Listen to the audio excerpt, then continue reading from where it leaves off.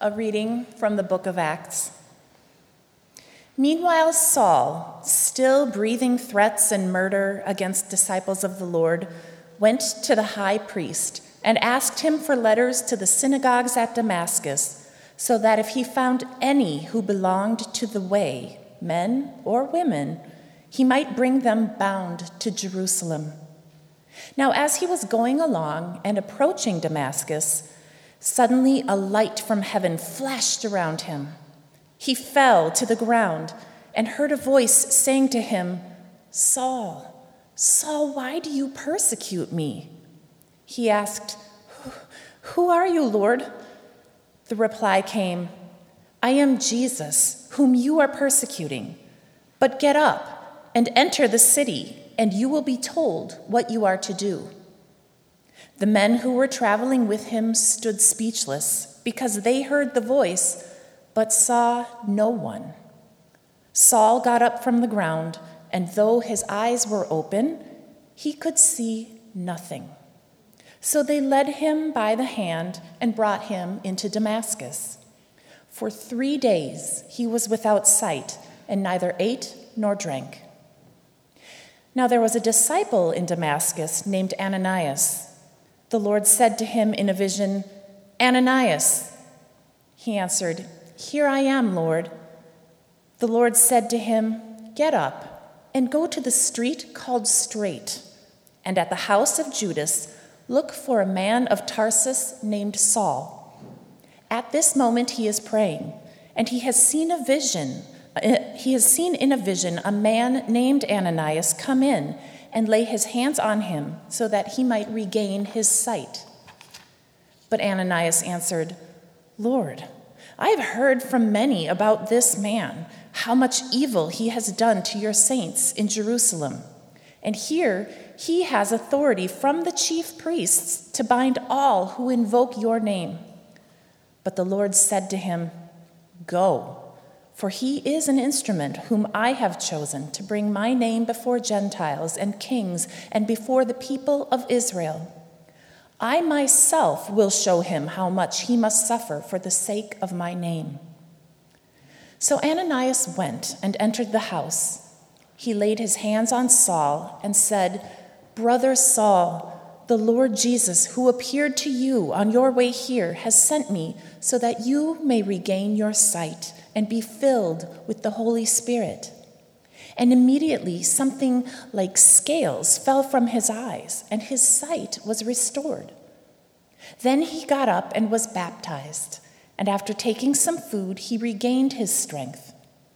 For several days he was with the disciples in Damascus, and immediately he began to proclaim Jesus in the synagogues, saying, "He is the Son of God." The Gospel of the Lord.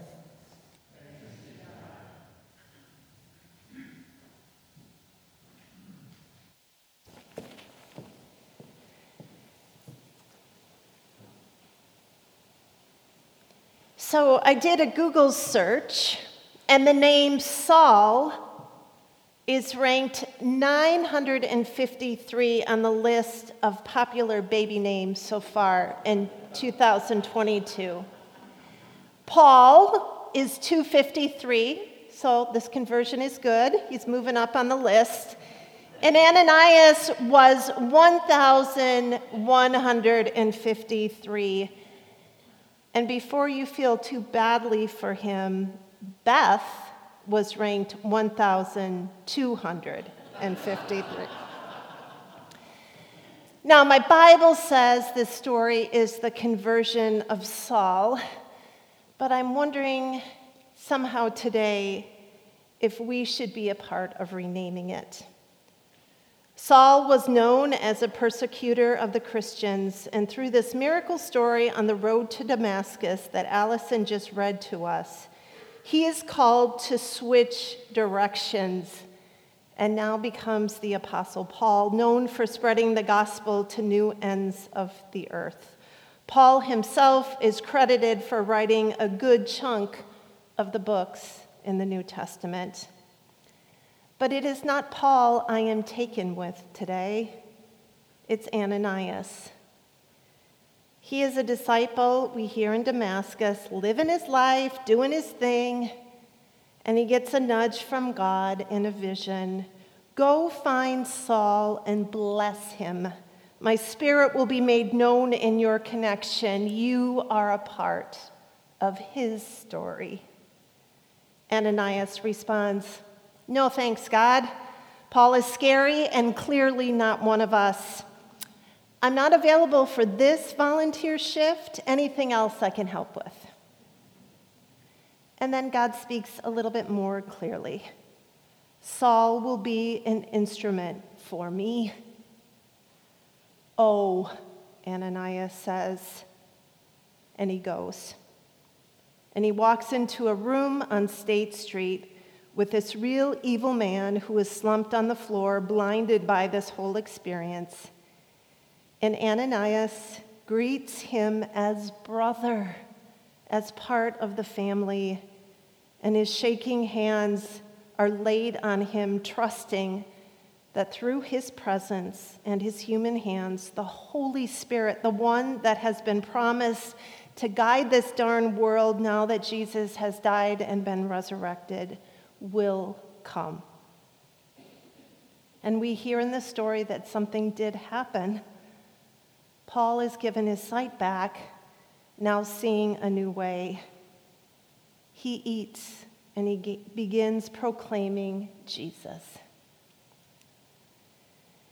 God did not keep this conversion, this new call between God and Saul. He let others in. And so Saul's conversion becomes Ananias' conversion, although we don't know Ananias as well. But for that day, he entered God's unfolding story, and I don't think it's coincidence that this is how the Holy Spirit was revealed through another. Martin Luther, the founder of our Lutheran faith, in an article writes about mutual conversation and consolation of the brothers and sisters. And Luther writes that this is the daily encounters and interactions and mutual sharings with each other. This is where the gospel happens, where the grace-filled good news of our forgiveness is spoken and experiences in our relationships with other people, both known and unknown. And it can happen at home, at work, at school, at play, at church, in your neighborhood, or in these random chance encounters like we heard today. In fact, Luther almost made mutual conversation and consolation a third sacrament because Luther knew how essential it is to have people walking alongside of us in this life, caring and speaking truth and accompanying and participating in faith practices, in bearing burdens, in asking hard questions, in praying, in entering each other's stories, in stepping out into places that are so unfamiliar. God's grace is most certainly given at baptism and Holy Communion, but also in the in-between places. And so God calls us to be bearers of this, to extend this grace, and to be receivers of it from others. God chooses to dwell right there, using broken, beautiful people as instruments of God's grace. And so I'm going to pause here and walk away from the pulpit. I have heard stories from you on how this takes place. It can't just be something that Martin Luther thinks about. It has to be something we experienced. And so I'm inviting you right now, unprompted, to think about a time where this has actually happened to you, where you have given something to someone or entered their story or have said, yes, I will do that. And what happened in that moment is not only did you have something to give, but you also had something to receive. So I know this is last minute, but can anyone think of a situation where that has been real and present in your own life? And I ask you just to raise your hand and speak it.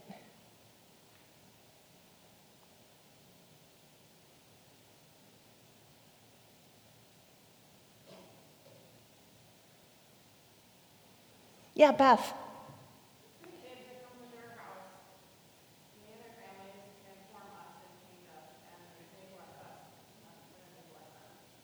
So Beth and Jason McGrew King are foster parents, and Beth just shared that as these children who are entering the fostering system find Beth and Jason, that Beth and Jason give and nurture and love these little ones, but they are also so transformed by that love.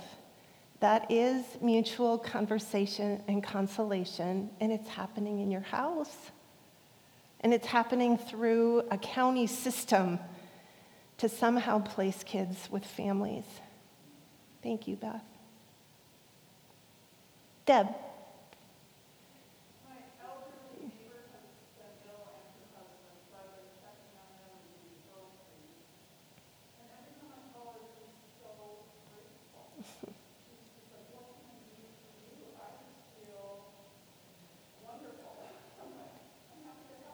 Yeah.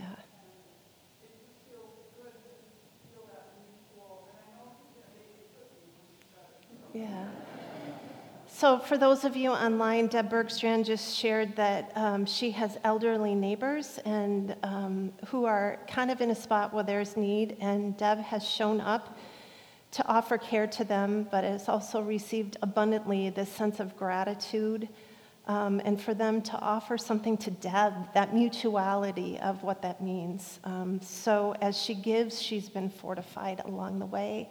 That is mutual conversation and consolation right there. Yeah, Sharon. Her comments reminded me when I was a child, I used to make a mini basket and bring it to a neighbor. And she always gave me way more in return, all kinds of candy and all kinds of stuff. It was great. We didn't have that at home. Yeah. So here's May Day, and Sharon's talking. This was probably a little ways back when you were a young girl and you would give and bring a May basket to your neighbor. And not only did you give of this May basket, but the neighbor gave back in the form of candy to Sharon. And maybe that was an early example of what that means, that when you give, you also receive. Kathy.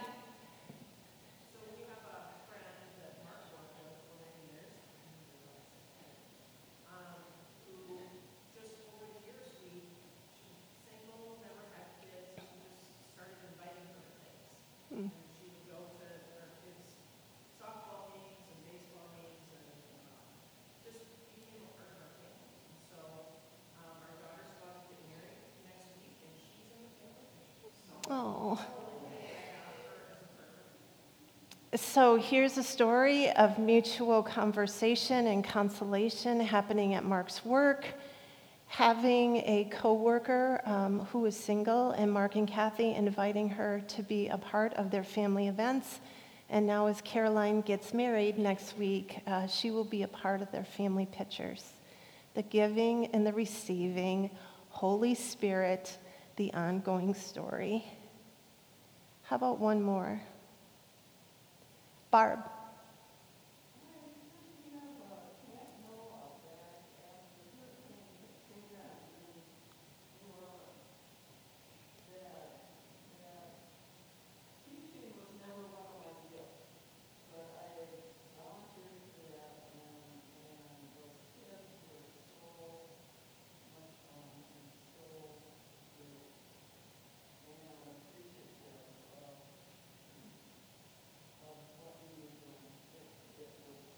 Yeah.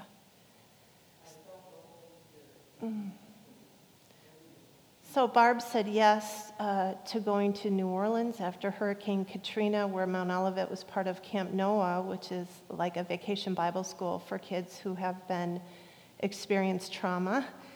And Barb said showing up there with children that she had never met before, and teaching and giving of what she had in that time, but just what she received from those children, that she actually felt the Holy Spirit. So there it is in New Orleans. And Barb, you had to say yes to go in order to receive that. Dawn, I saw your hand too.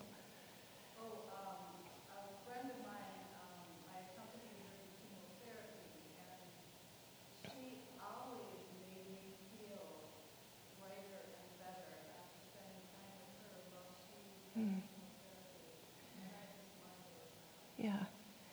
And so Dawn is talking about being with a friend who went through chemotherapy, and Dawn saying that she was infused with this abundant life in the midst of her friend going through treatment for cancer. As chemicals were put into her body for her healing, Dawn received her healing at a hospital somewhere. So I can sense in this community that you know what I'm talking about, and that it's not so much an announcement that gets made about, here's the places where we as staff think you should show up.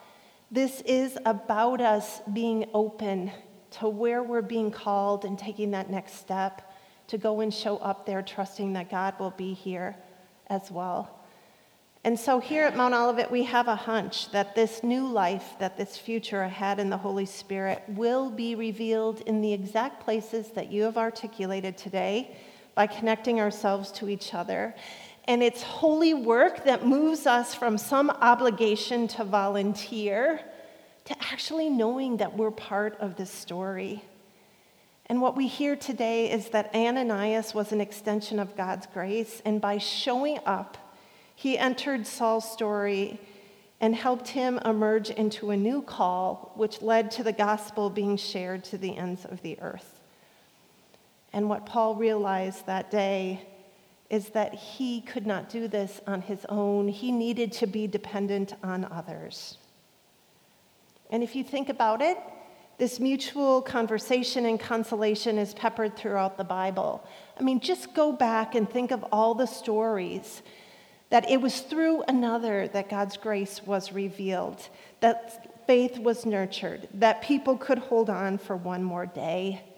Job and his 3 friends, Nathan and David, the widow and Elijah, Philip and the Ethiopian eunuch, Mary and Elizabeth, Jesus and the Samaritan woman, Naomi and Ruth, the women at the tomb, the road to Emmaus. The focus and call of this life is not to make it on our own. And the world tells us just this, but God says, live it together. And this mutual conversation and consolation can happen in relationships that we have tended for a long time, and it also can happen with relationships along the way. The Holy Spirit is wispy like this, moving and leading and guiding and always promising to be present to connect us with God and each other. And so we'll focus here at Mount Olivet to connect and reconnect, to invest in this sacred work of mutual conversation and consolation. And it was a primary focus of our interviews with Pastor Kristen. And so she's called among us and has great gifts to lead us to create this opportunity for us to show up with each other and for our community. What we will find is the place where you say yes to giving is the place where you will also receive.